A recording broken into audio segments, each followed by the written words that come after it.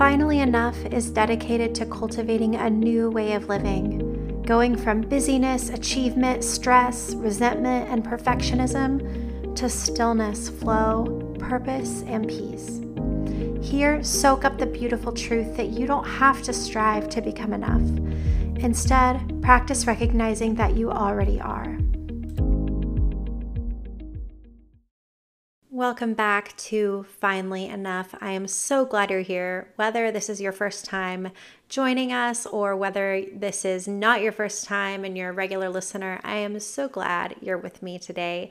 So for those of you who are new here, I'm Anna Wickham, and I help people overcome emptiness, anxiety, and feeling unsafe in their bodies through trauma healing and spirituality.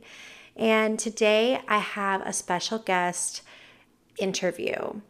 And this interview is with Jana Wilson. So Jana, let me give you a little backstory here. So Jana just kind of landed in my Instagram inbox.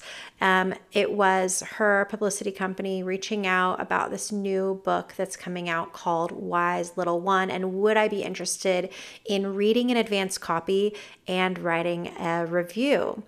And let me tell you, it was only a universe thing that I read and responded. Like, you get these messages online of like different people who, just you get all kinds of messages from people you don't know. And this was a message from someone I did not know. And I cannot even tell you how this all came about, that it was just a universe thing, that I saw it and I checked it out. And I was like, I would actually really like to read this.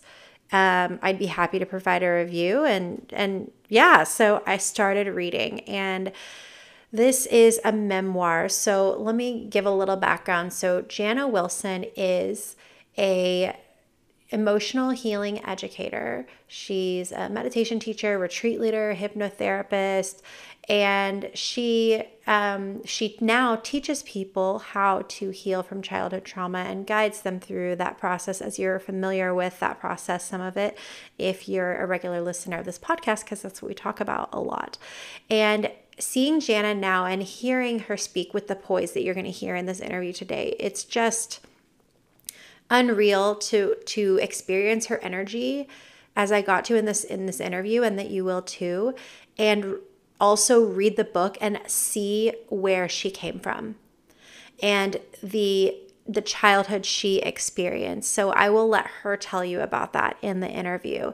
But it was unbelievable. It was vulnerable. I found the book vulnerable and raw and real, and also just a detailed look in a bird's eye view of how childhood trauma happens, and how just kind of seeing every side of the situation. But you also get to watch Jana heal in real time, just with her, growing up with her and watching her heal in the book. And then at the end, spends a lot of time talking about where she is now, and even the challenges she still experiences as an adult, who's not only done her healing work, but who now leads other people through that. But we talk in our interview about how it's still a journey. It is always a journey. You've never arrived.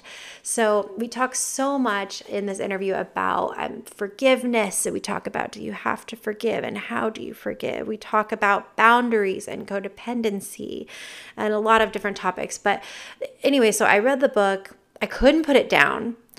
And I provided my review, of course. And then I just couldn't stop thinking about having Jana on the podcast. And so I just reached back out to her and her team. And in fact, I think actually Jana might have mentioned it before me, and it just felt like the right thing to do. And so I've never had an interview on this podcast, and I knew this was the one.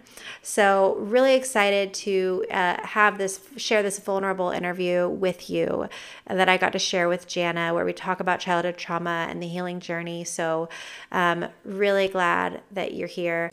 So without further ado, here is the interview. All right. Well, today is a really special episode because this is my first podcast episode with a special guest. And I know this is the perfect special guest for the first interview on Finally Enough. So today I have with me Jana Wilson, and Jana is an emotional healing educator, meditation teacher, retreat leader, hypnotherapist, heart math facilitator, and founder of the Emotional Healing System, and author of her recently released book, Wise Little One. And I'm so excited you're here, Jana. So thanks for being on the podcast, and welcome. Thank you, Anna. I'm so happy to be here. I just loved getting your questions to prepare for this, because it sounds like we have some things in common, which always feels good when someone's read the book and they can relate in some way and it resonates. So thank you for having me. Oh, yeah, my pleasure. Absolutely. Well, yeah, if you wouldn't mind first, so where should we begin? Wise Little One, would you want to share a little bit about the premise of the book? If someone asked you, what's the book about, what would you say? Oh, that's a great question. It's a journey. It's a memoir, prescriptive memoir, but it's the journey of childhood trauma, of how to overcome really adverse experiences in childhood. And of course, looking at it from the perspective that I look at it today and looking back, which I do in the book, really helping the reader see how mom and dad conditioned them, how they were conditioned by their family of origin, and how this intergenerational trauma can happen, right, through families. So the book was really a gift to my family, because I consider myself a cycle breaker and, dysfunctional family. And so the book is, me very vulnerably, as you know, sharing parts of my developmental trauma that led me to make choices that I didn't value myself, that, I ended up having experiences that were further traumatizing to myself. It's kind of like we pick up where mom and dad left off and we start doing those same things to ourselves, or whoever raised us, or, the collective group of people who raised us, extended family, teachers, etc. And we kind of pick up where they leave off. And so the book, it was my, really gift to my family, but to the world too, to students and to people who find it, to show that it is possible to overcome, to transcend and transform trauma and make, I always like that saying, make lemonade out of your lemons. Yeah, to say make lemonade out of your lemons is really an understatement of what I saw in the book, of just what it was really, really difficult even to read, especially in the beginning, because I don't know that I've ever read such a vulnerable memoir before. And I've read many. And it just, the vulnerability it was so raw and real. And when you went into the detail of your childhood, it's just really amazing to see where you are now as someone who helps other people break the cycle of trauma, because it just seems like a situation that would be impossible to get out of, how alone you were in your childhood, with your parents having their own issues with their own trauma. And really, kind of, do you feel like you raised yourself in a way? I mean, it's just incredible. Yeah, thank you so much for the acknowledgement and validation. It means so much to me, Anna, because you get me, right? You get it. You get that. I mean, what I hear when you say that is, clearly you've done the work to meet yourself so that you could be so vulnerable and share this with the world, right? There's like, I have no shame in any of those past experiences.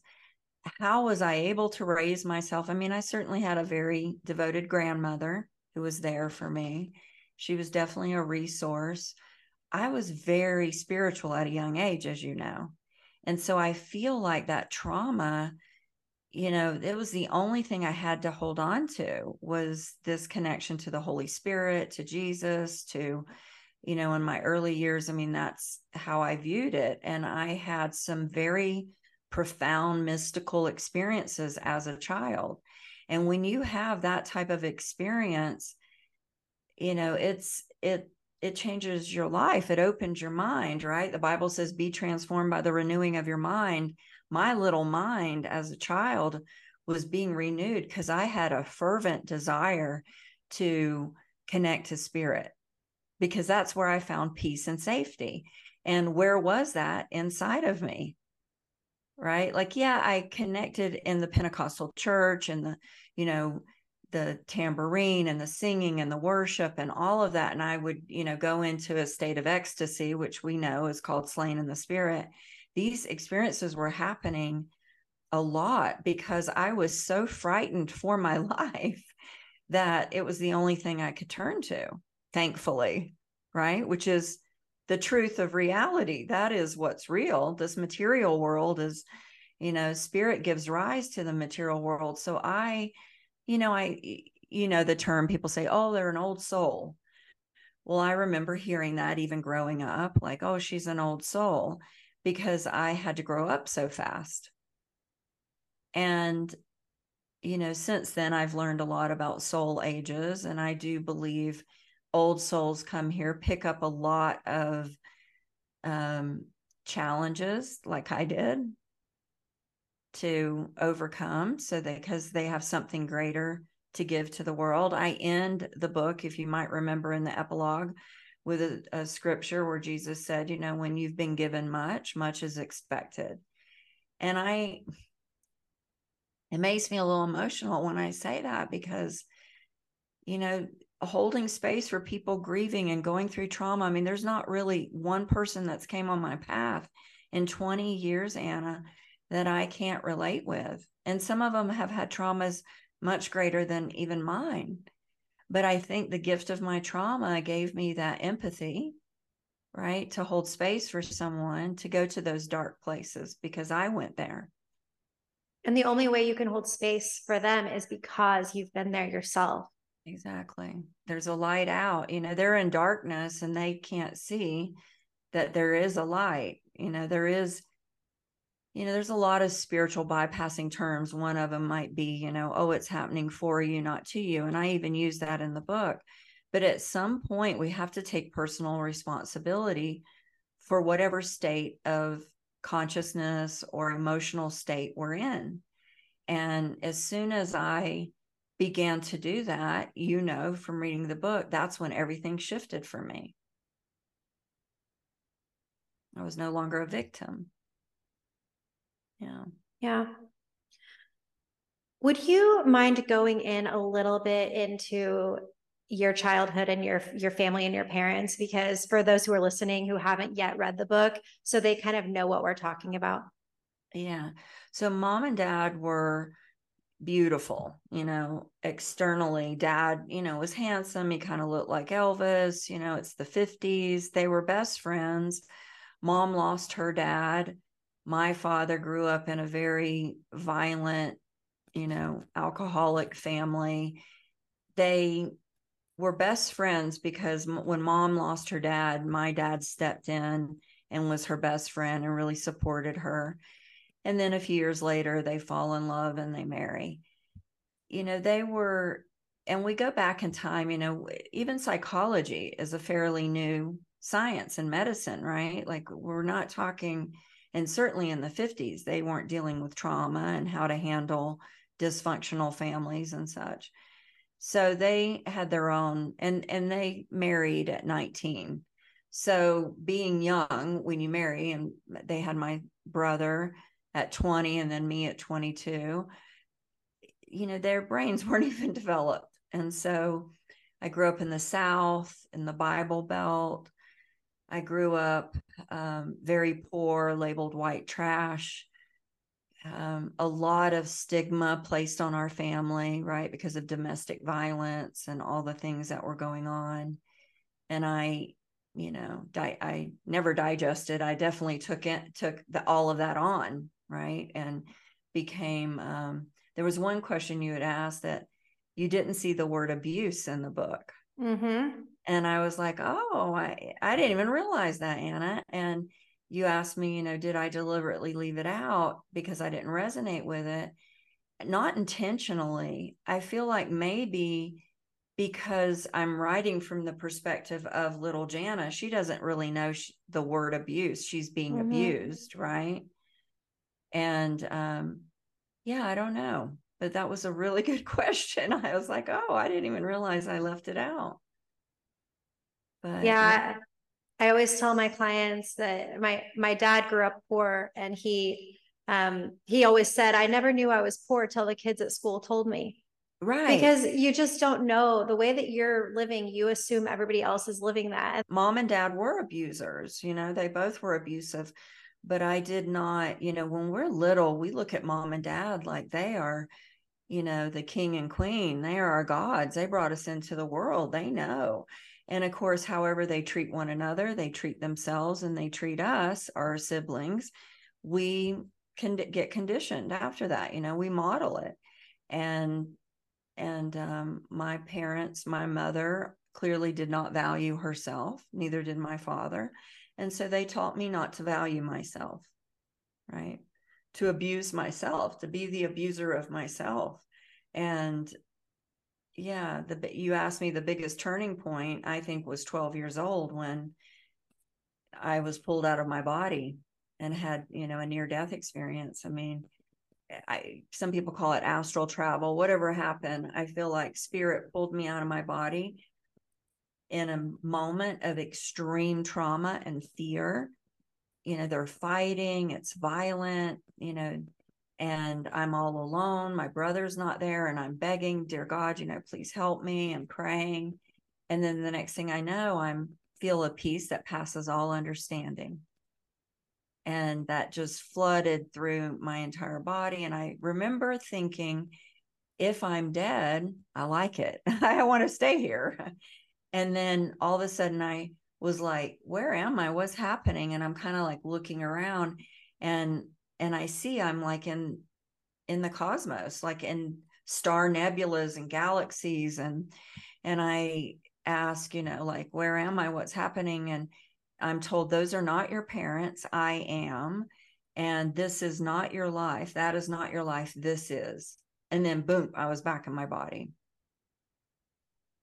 And that awakening was so profound, as it gave me my voice, my throat opened, I became Mm-hmm. what I call the dragon slayer.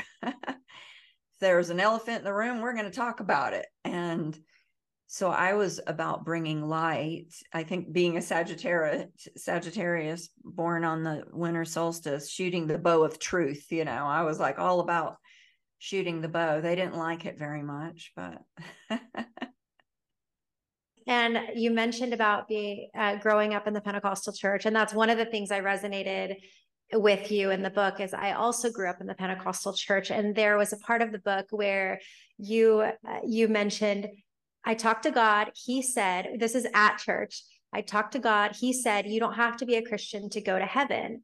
Heaven is within each of us. God loves all his creation and doesn't judge like humans do. And the leaders of the church did not much like that from what you said in the book. no, it was actually my Sunday school teacher. So after I had that profound experience, I felt like I had the direct connect, right? I was connected, and every question I would ask, immediately I would know the answer. And the answer always felt freeing, felt expansive, gave me peace. So, the truth, when it sets you free, right? So for me, it was truth I was hearing, because I worried. I was smart enough to know at a young age, yes, I had it bad, but I also watched TV and saw tribes and parts of Africa and the equator. And I thought, oh gosh, well, I have it at least better than them, and I'm not eating dirt for lunch. And so I had this awareness that in some way I was privileged. And then therefore it allowed me to have a lot of gratitude. Instead of being woe is me, poor me, I began to feel more grateful for what I could create.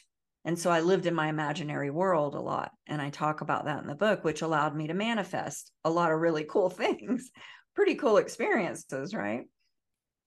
So, I mean, especially for a girl in a trailer in Central Florida on food stamps and, ending up, with some of those experiences. I don't want spoiler alert for Yeah. the readers, but yeah, I went into Sunday school after that experience, and I just, I couldn't sit there and be quiet. I could not just blindly obey and not question. And so I said, God told me that you don't have to be a Christian, like that He loves everybody. There's no heaven or hell. That's, it's that kingdom of heaven is within Jesus. And I knew scripture, so and they kicked me out of Hopewell Baptist Church. They By told then you you couldn't come back? I couldn't come back. Yeah, that I was, listening to the devil, and I was blasphemous, and, I needed to leave. And that was really painful for me, because that was the only place every weekend that I did feel safe and like I had a place to go. I'd get on the bus, and I was the only one in my family going. My brother didn't go. My mom and dad sure didn't go. Dad was rarely there. So yeah, it was very Christian of them. They just kicked me out. Wow. And so what did you do after that to stay? Obviously, you don't need church to stay connected to God, but that must have been difficult when you were a kid after you got kicked out. What did you do to have a So that safer place happened to at go? 12, right? So Mhm. from 12 to 15, I still played Barbie dolls. I still spent a lot of time in an imaginary world. Some people might say it was disassociation. And yeah, I was disassociating from, the painful existence that I lived in. I had a mother who was clinically depressed. She was bipolar. I never knew what I was going to get when I got home. My grades were really bad. No one was there my mom dropped out of school in ninth grade, so I was the first out of my family to finish high school, let alone go to college. It was like, anyway, I think, cannabis, I talk about, cannabis and my teenage years became a real way for me to, you know, actually connect in my heart and listen even clearer. Because when I was high, I could hear, like, okay, this too shall pass. You just got to get through this. You're going to be okay. As soon as I got out of that small town and I went away to school, I no longer smoked cannabis. I didn't do any of that because I didn't need to, right? I still had challenges in college. As you know, I was date Mhm. raped. Mhm. I still was, you know, searching. But by the time I was 20, so it took some time, 8 years, but 8 years really isn't a lot. And it is from 12 to 20, right? There's a lot that goes on. But by the time I turned 20, I was working for Maybelline, traveling around the country, and that book, You, literally fell off, the bookshelf. At that book, I usually have it here. And it is a Christian book. It was written in 1932, and it's, out of print. And, it talks about the first chapter. What is the most interesting and important subject in the world? This was asked of a group of university students. The answer was oneself. To really know oneself is the most inspiring thing in the world. And said, your real self is a spiritual being all the way through. Your mind is spirit invisible. Your body is spirit material. You are a divine child, and God is your father. So it had some kind of older, but it had a lot of metaphysics, a lot of one of the chapters, law of attraction. I mean, Wow. 1935, yeah, the book was like law of attraction. So Wow. I wake up, and then the memory of the experience at 12 years old becomes really clear again. It's kind of like it was vague. I didn't think of it much. It was something that had happened because of trauma. I wanted to push all that away, right? Mhm. When this book came into my life, all of that started to bubble forth.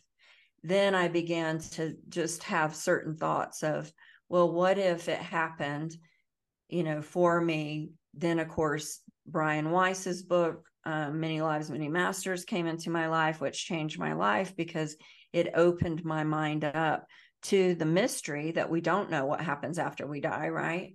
But the mystery that, what if my soul chose those parents? And once I began to view from that perspective, through that lens, I began to see myself as not this weak, poor, white trash girl from Central Florida, but a pretty badass soul. Mm-hmm. And then if I chose it, that father and that mother and those experiences, then what was possible for me in my life? What was I here for? I had some greater purpose, and I needed to get focused on figuring out what that was. Yeah. Yeah. It Wow. was amazing. It was life-changing. It was you said, what would you say to someone who reads your memoir that says, I didn't experience that level of trauma? Right. That was a really good question. Yeah, many of the people listening to, I mean, all walks of life, but many of my listeners struggled to identify their childhood trauma because maybe on the outside, they were taken to church, they were taken to soccer practice, their parents weren't divorced, their parents were not alcoholics. And so they've been told, like, oh, did you come from an alcoholic home? No, I didn't. So what's wrong with me that I'm having all of these?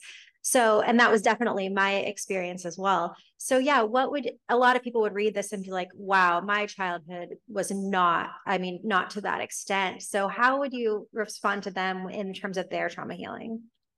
Well, there's a few ways. We'll think about in the book too, where I share like even how I was being conditioned to put my dad's feelings first, right? That, Mm-hmm. oh, poor Papa, he would say, come give me love. Like I was being conditioned. I have to give up what I want to make him feel. So many people can relate to that, Mm-hmm. right? Like that's a common universal theme.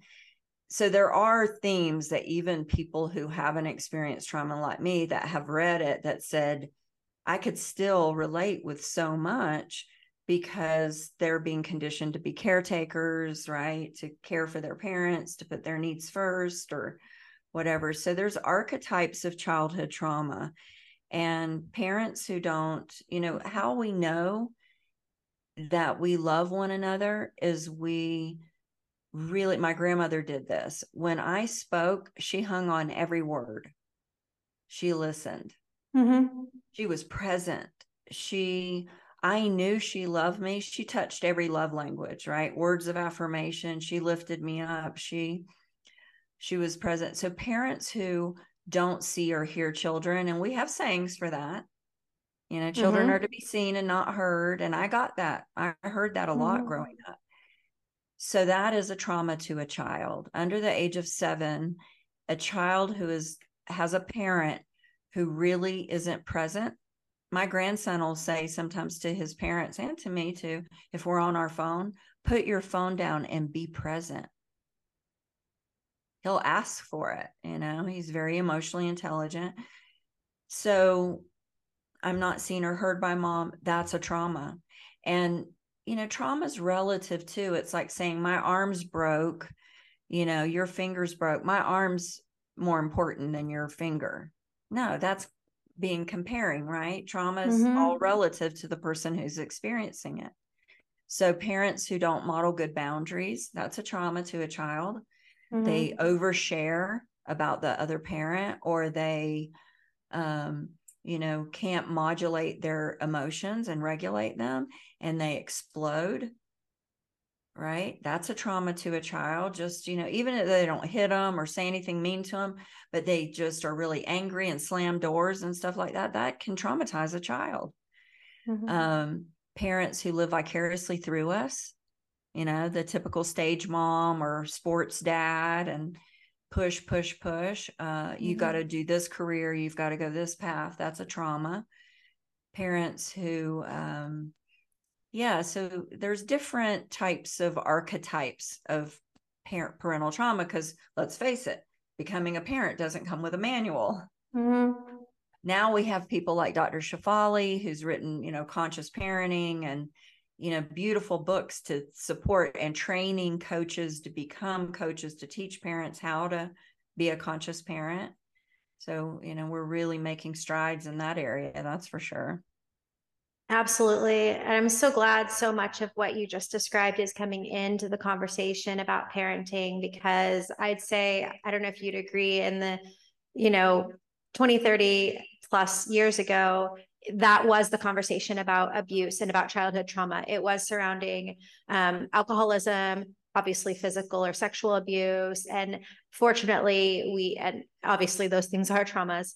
And then we're also getting deeper into the conversation about some of the things you described. So I'm so glad for that being more and more talked about because so many people struggle and never, I think about the people who never come to realize what they really went through in their childhood because it may not have been so apparent.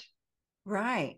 And then they judge themselves. Yeah. You may have heard me share this on another podcast, but this is a client who came to me. She was in her early 40s. She had two daughters, happily married, just like, why am I not happy? What is wrong with me? Like, I have a loving husband, I have two healthy children. Like, I can't find, and of course, I practice spiritual psychology. So it's a combination of both. In a hypnotherapy session, I guide her back. She remembers at 5 years old, she was on a vacation. It was the first time they had ever taken a vacation that she remembered, which is common. Most people Mm-hmm. don't have a lot of memory prior to 5. They're in by a lake. The lake is murky. She doesn't want to go in. Rather than listening to her when she's screaming, I don't want to go in, and crying, they force her in the lake. In that moment, I said, you're there. Now, what did what did you make it mean about something significant just happened? And she said that my feelings don't matter. And then I said, okay, and what did you make it mean about the world? And she said, other people know better. They know better. So the reason why she was unhappy, everything she talked about was no one listens to her. Her feelings don't matter. She's unhappy. Like nobody cares. Like nobody, because she didn't. She got conditioned to not trust her wise little one. So she was disconnected from her emotions. And so, and she believed her husband knew. And then when he made a choice that she didn't like, she was resentful and angry and passive aggressive. And she was always unhappy because she wasn't advocating for herself. So sometimes it's something that, it's in our subconscious, and we need to, the hypnotherapy, by the way, is the only thing that I found personally for myself and working with clients, other than doing some kind of maybe psychedelic assisted therapy, that can help somebody really get to subconscious memory Hmm. and get down to the nitty gritty, like the root cause of why am I in pain and suffering. I had a great childhood. My parents were fine. They're still married. They never beat me. They provided for me. But it was something so innocent, so benign. She never would have pinpointed that event. But as soon as she connected with her little girl inside, the little girl showed her that first memory popped up. She's standing, she looked down, she could see the mud in her feet. She could see the murky water. They're jumping off into the lake. Everybody's having fun, but she wants no part of it. Now, had they had said, you know what, it's okay, honey, you just sit here and build a little castle, and you come in when you're ready, she probably would have eventually did. Right? She would have went into the water, but they didn't allow her that space. Yeah. Yeah.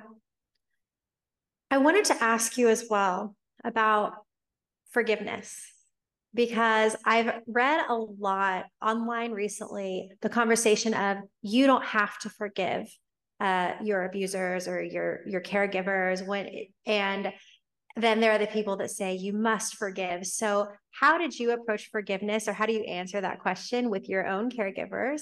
And do you believe that forgiveness is necessary for healing? Absolutely is necessary, because it's the gift you give to yourself. It has nothing to do with the other person Mm-hmm. at all. And forgiveness is looking at a past experience and saying it happened. Not that it shouldn't have happened. You wish it wouldn't have happened, hoping, wishing, dreaming, all of that, that it shouldn't have happened. It's coming to the reality it happened. Now, what was the lesson? Right? What was the lesson in it? it happened for me that I'm in earth school. I'm here to learn. Let me get busy. This is how we transform karma. It's a universal law. Most people suffer it. That's the first way you transform karma. Suffer. Woe is me, poor me. This person did this to me. They stay in story. They can't forgive because it was unforgivable, they say. So they hold on. They eat the poison, expecting the other person to die, right? That saying. The second way, as you keep expanding your awareness and your consciousness and you're taking responsibility for your own life experience, you go, okay, it happened. So what was the lesson in my father being inappropriate with me sexually, with me, him physically abusing me, my mother, my brother, all that my father did? What was the lesson? There's an overarching lesson. Oh, he didn't value himself. So all I had to do was go to the opposite.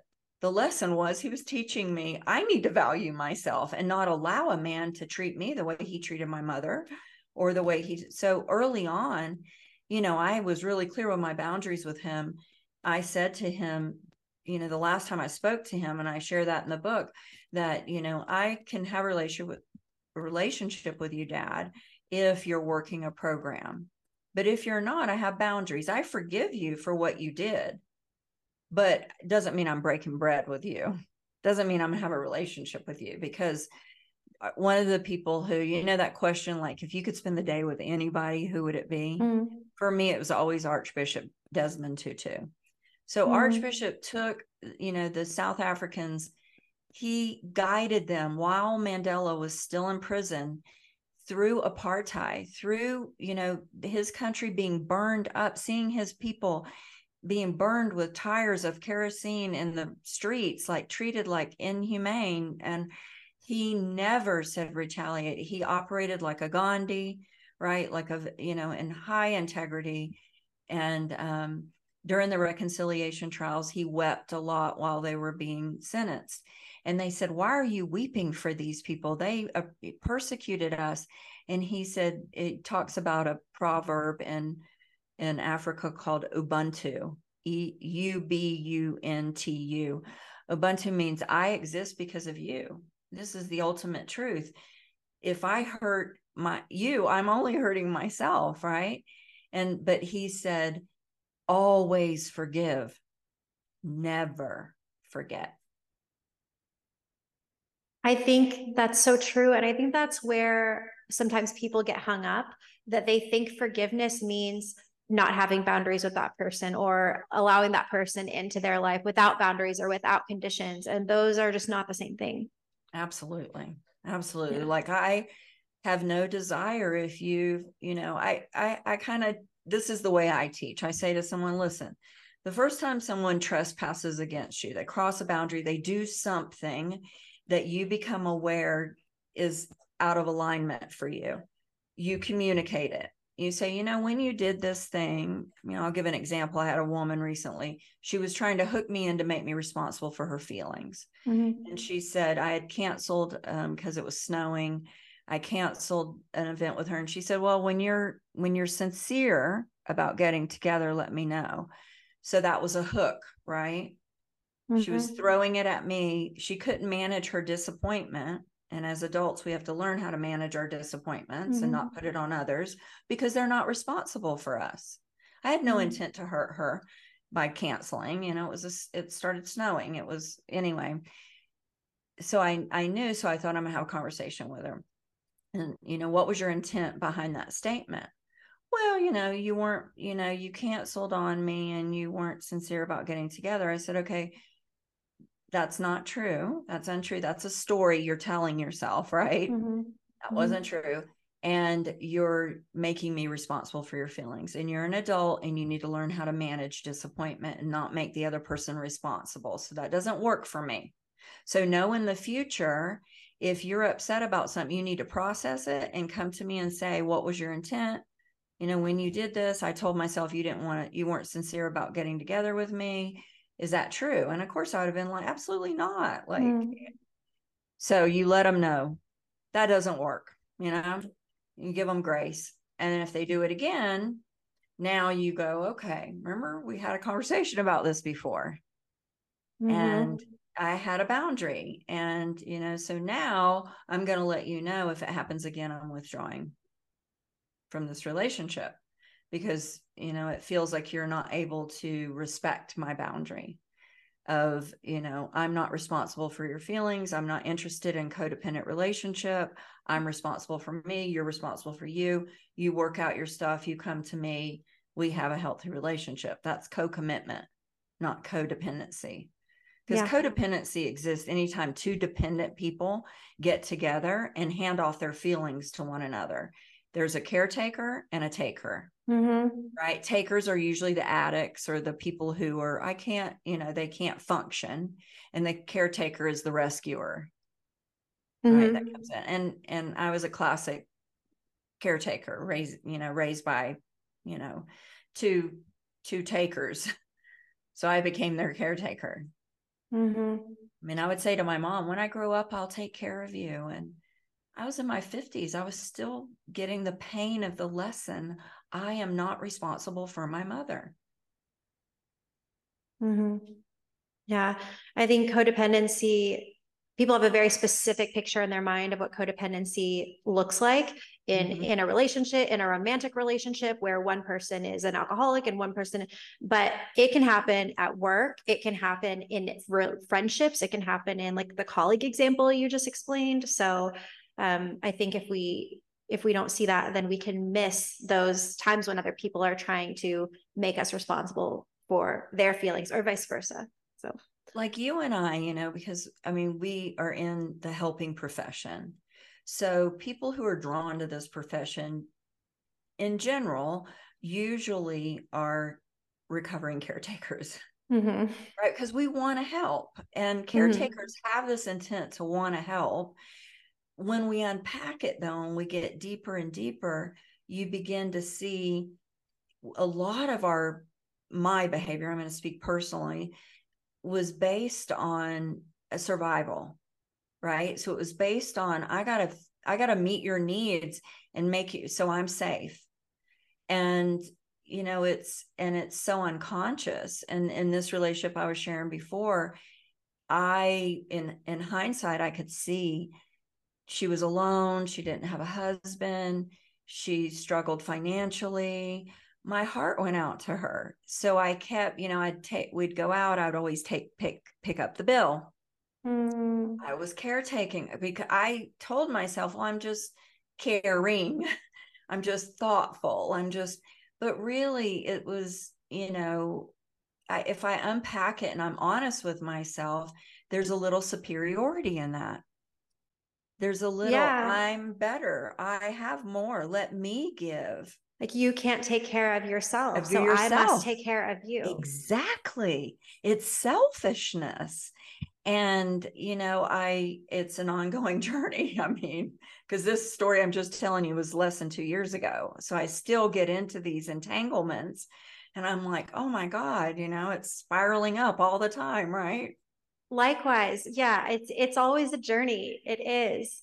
And yeah, that brings me to another question I had for you, which is there was so much vulnerability in the book. You detailed a time in your life after a traumatic event with your parents that you had a problem with bedwetting when you were staying with your relatives. Mm-hmm. You also explained a time in your adult life when you were with a partner that you ultimately found out you were not really aligned and that person maybe wasn't a kind person, I think is how you put it in the book. So, how were you able to actually share these vulnerable stories? Again, when you meet yourself, so part of my formal training is in shadow work and integrating, right? Not just healing, integrating parts of myself. And so, the part of myself that you're talking about when I divorced and I had that one relationship, Mm-hmm. it was, I was in witnessing a lot of it, but I knew I needed to go there. I needed to go to the bottom of what I had been trying to hide out in my first marriage and avoid. I needed to feel that dynamic of that extreme passion like my parents had. They were very in love to their level of love, but there was a lot of passion. And this person was my father. It was, he and I got together, and it was, so the way that I could share that is because I kept taking responsibility. Oh, I'm still in, when I was in Hawaii, when I finally got the soul slap from the teenager, right before that, I was in so much emotional pain, and there was a storm, and I was out by the beach by myself, and I'm screaming, and no one could hear me because it was just so loud, the waves and everything. And I was crying, and I just could hear spirit say, just keep saying, you're still healing your father wound. This is all about your father. Because this guy was a musician like my dad. He was volatile. He wasn't an alcoholic, but he had a lot of those same things that I found, bad boy, interesting, sexy. I was like, ooh, here I am, 47 years old, and I'm feeling like I'm, back in my 20s. Like he was a little younger than me. It was like this exciting, but oh my God, it was heart wrenching. It just felt like my heart was constantly in a grip, in a vice. And, but, I had to meet the old desperate woman that nobody's going to want, the emotional healing teacher that doesn't have her shit together. She's a fraud. She's an imposter. Like you have to go to those darkest places and look in the mirror and say, there is a part of me that is an imposter, that is desperate, that's a fraud. And work with it. There's a part of me that is there. Sometimes I am, until it loses its grip. And once it loses its grip, it's integrated. So somebody could come along and go, you're a fraud. I saw you, blah, blah, blah, losing your temper, and you say you're an emotional healing. Yeah, I'm human. I'm wabi sabi. I can do that sometimes. That's how you can share that stuff without fear of what people are going to think. Because if you accept yourself, you don't give a crap what they think.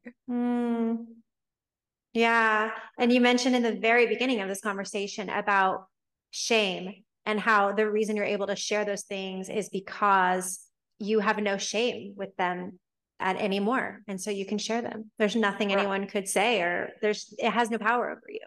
It'll still activate my pain body, that emotional, part of me that's accumulated from lifetime. I'll still get activated, but the practices that I teach, really mindlessness, really, not mindfulness. It's just being the witness, right? From meditating so long, is I can feel it rise. I can feel the trigger. I can feel and I can breathe through it and hold it and stay with it. And it's like I relate to it like she's having a temper tantrum, my little girl. And so I'm just like, okay, I get it. Like internally, this person's really pushing your buttons. They're really triggering you. This experience really, but I'm here. We're okay. We're safe. And so I can regulate my emotional state. And then I can, once I'm, in a more homeostasis, more balanced state, I can then look at what was it that triggered me? What kind of person would do that? What did I think they thought of me? That I'm a bitch, that I'm this, that I'm that. Okay. Then I come to the place, well, you can be sometimes. You have been in the past. Talk about abuser. Like that was a big one because I had to embrace that I'm an abuser because I was abusing myself. Wow. And so, and I wouldn't be in a relationship with someone and this guy who was abusive if I'm still not abusing myself. So he was my teacher. Our teachers are the ones that challenge us the most, right? That push our buttons. So I was courageous enough to just dive into this. One time we were in Hawaii on a different trip early in my relationship with this guy, and he was so possessive and jealous. And I was having dinner with this famous Australian windsurfer. And we're at this table and they're all there. Kai Lenny was there, big surfers and stuff. And he drove by, this guy I'd been dating, and then started calling me. And I thought, oh God, he's going to embarrass me. He's going to come say something. So I jump up from the table and I leave, and my phone butt dials my ex-husband. And my ex-husband hears this conversation with me and this guy. Wow. I mean, you sometimes we have to be willing to get so humbled, right? Down to the like my ex-husband was like, I am worried about you. Like, what are you doing? I'm like, I'm out in the world getting messy, healing my shit. Oh So it man. takes courage. I was working with a client recently. She's divorcing her husband. He was abusive to her. Anyway, she was a caretaker. She fell into like a pattern, ended up being intimate with him. Their teenage daughter walks in and sees it. She's humiliated. I mean, her daughter's disgusted. They were happy her mother left the abusive father.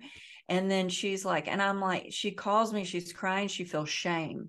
Shame says I am bad. Guilt says I did something bad. She's feeling both. I'm Mm-hmm, bad. I mm-hmm. did something bad. What's wrong with me? How could I go through all of this and put myself back? And I was like, you are a badass. You inspire me. And she's like, what? And I was like, yeah, you're allowing yourself to be human, to get to the depths of, clearly you needed to feel what you're feeling right now, the contrast to get really clear. What do you want? Mm-hmm. And that's how we Yeah. learn, right? Yeah. Wow. Yeah. Yeah. So that kind of brings me, wrapping up here soon. What would you tell someone? So they read your book and this is their first introduction to a lot of the stuff we were just talking about a moment ago of, wow, I see some things in my own childhood. Maybe this is why my life as an adult isn't working the way that I expect it to. Where would you tell them to get started? What would you tell them? Well, so consciousness is everything, right? If we're not aware, awareness and consciousness are synonymous. If we're not able to cultivate a witness serving ourselves, then we'll keep getting caught in the loop of the conditioning from the past, right? There won't be, it's the definition of insanity, keep doing the same Mm-hmm. things, expecting different results. So, absolutely, without doubt, you have to accept if you want to be emotionally intelligent and be able to regulate your emotions and not be at the mercy of your own thoughts and other people pushing your buttons, you have to meditate. It's non-optional. Mm-hmm. It's foundation. If you read like Emotional Intelligence 2.0 by Travis Bradberry, one of the best books on emotional intelligence, 4 skills: self-awareness, self-management, social awareness, relationship management. So the foundation of all of them lies in self-awareness. If I'm Mm-hmm. not aware of what's going on in my internal world and able to regulate it on the fly, right? Then I'm a slave essentially to my emotions. I'm going to continue to suffer because I'm identifying I'm sad, I'm depressed. Can't be depressed or sad. There's just a part of you that's sad and depressed. And the inner child, people ask me, what is the inner child? It is your emotional self. It's just, I don't relate if I'm feeling, say, anxious. I don't say I'm feeling anxious. I say, oh, little Jana's anxious. What am Mm-hmm. I saying or doing that's making her feel that way? Because we operate as a wounded adult often, right? We go Mm-hmm. unconscious and we have conversations. And imagine if you're having a conversation, you're not in a relationship. I was talking to a young woman who's in her early 30s and she's like, oh, I gotta get married. I gotta have babies. And my clock's ticking, and she's like freaking out. And I'm like, how does that feel when you keep telling yourself that? She's like, terrible. I'm like, okay, so you're terrorizing yourself. Your little Mm-hmm. girl's there and she's like, and you're like, come on, like putting pressure, and it's too much, right? Like it overwhelms your system. So if you want to begin on a healing journey, first, you have to get coherent, right? And coherency happens through being present, through learning how to just get quiet, observe thought, not run with it, and keep coming back to the present. Absolutely. That's fantastic. Well, Jana, I am so delighted to have this conversation with you, and I know the listeners are really going to benefit from it as well. So, can you let them know how they can get started finding your book and learning more about you?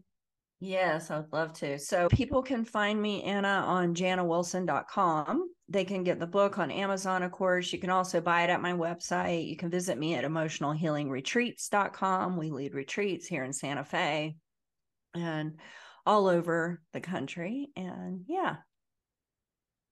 Great. Well, thank you again so much. I loved the book, and that's why I was so thrilled to have you today. So, thanks so much for joining us, Jana. Thank you. It was lovely to be here. I'm so glad you joined me today. If this episode resonated with you and you'd like to help more people find this content, I would love it if you'd consider leaving a review. Take care always, and I'll see you next time.